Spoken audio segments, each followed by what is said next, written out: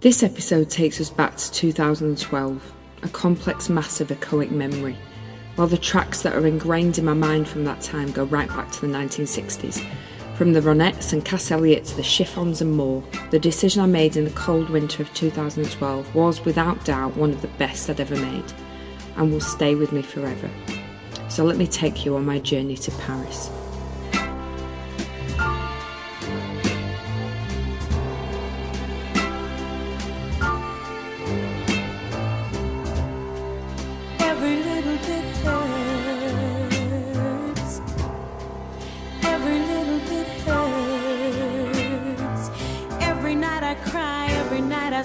Every night I wonder why you treat me cold, yet you won't let me go.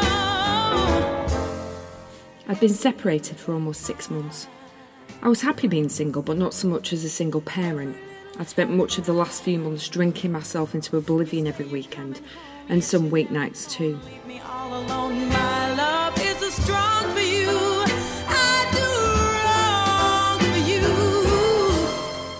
One blowout turned into an indefinite and prolonged session. Don't get me wrong, the boys were happy, the house was immaculate. In fact, I'd spent a fortune refurbing it and it really felt like home. Go on, giving my life away. Oh, come back to me.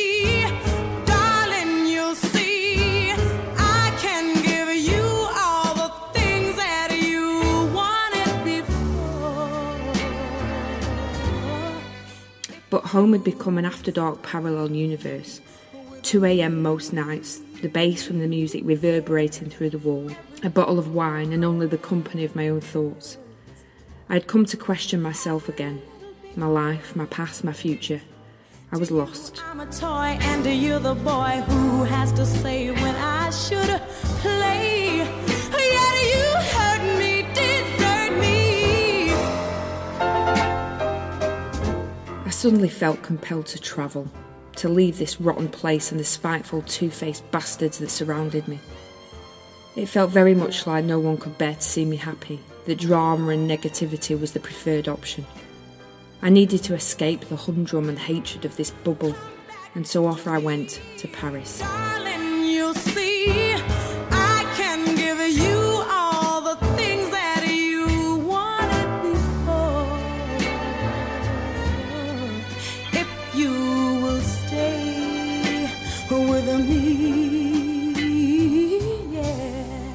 Every little bit hurts. Every little bit hurts. Every little bit hurts. To the glorious sound of Northern Soul and Tamla Motown.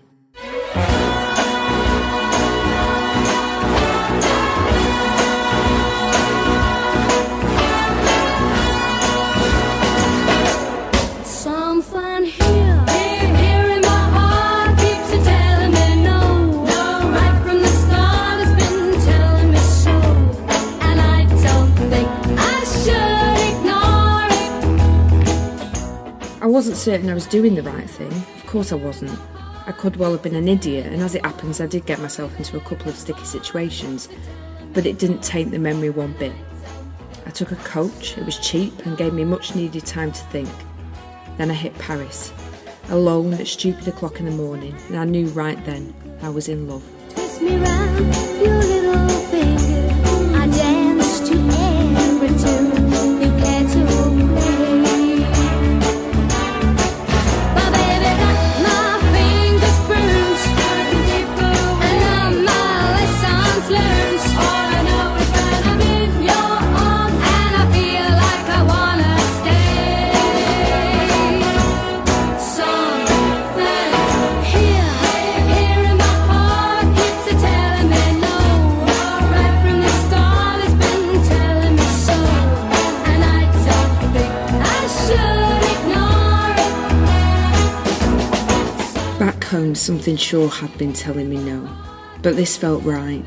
I sucked in the Parisian air and smiled like I'd never smiled before. And I don't think I should ignore it. I managed the Paris Underground with excitement and fear all at once, and soon found the hostel I was staying at, St Christopher's, which I went on to stay in several times again. It was fabulous. Everyone was so welcoming. I attempted some awful phrasebook French, but soon enough I met Beanie, and oh, what a ball we had.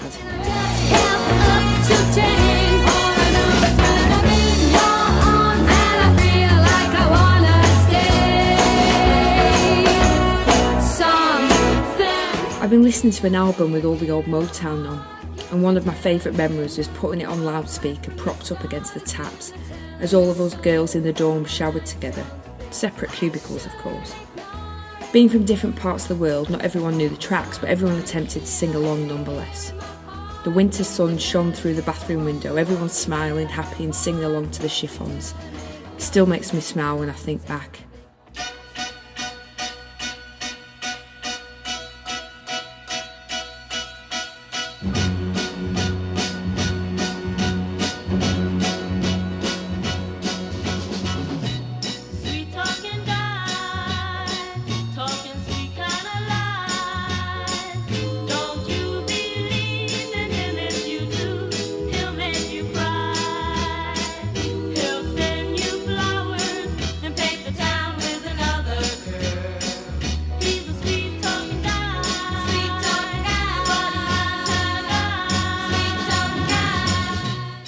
Beanie and I decided we'd head out into the city, and before we knew it we were on our way to the Arc de Triomphe, taking stupid photos and laughing all the way.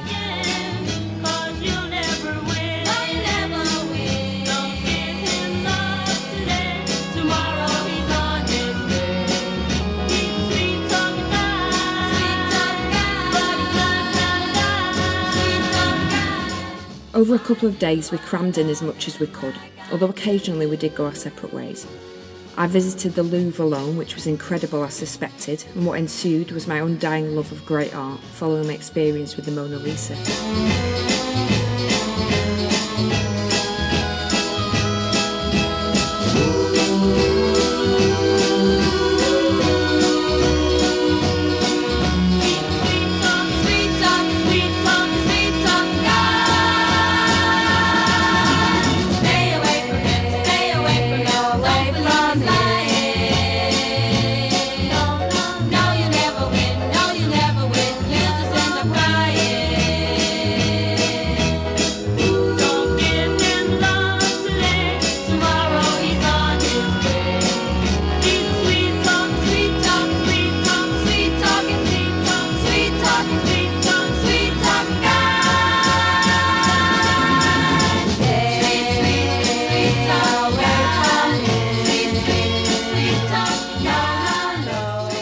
I visited a couple more times, but nothing quite compared to that first trip. I was forever changed. As Cass Elliot once said, you've got to make your own kind of music. And from then on, I sure did.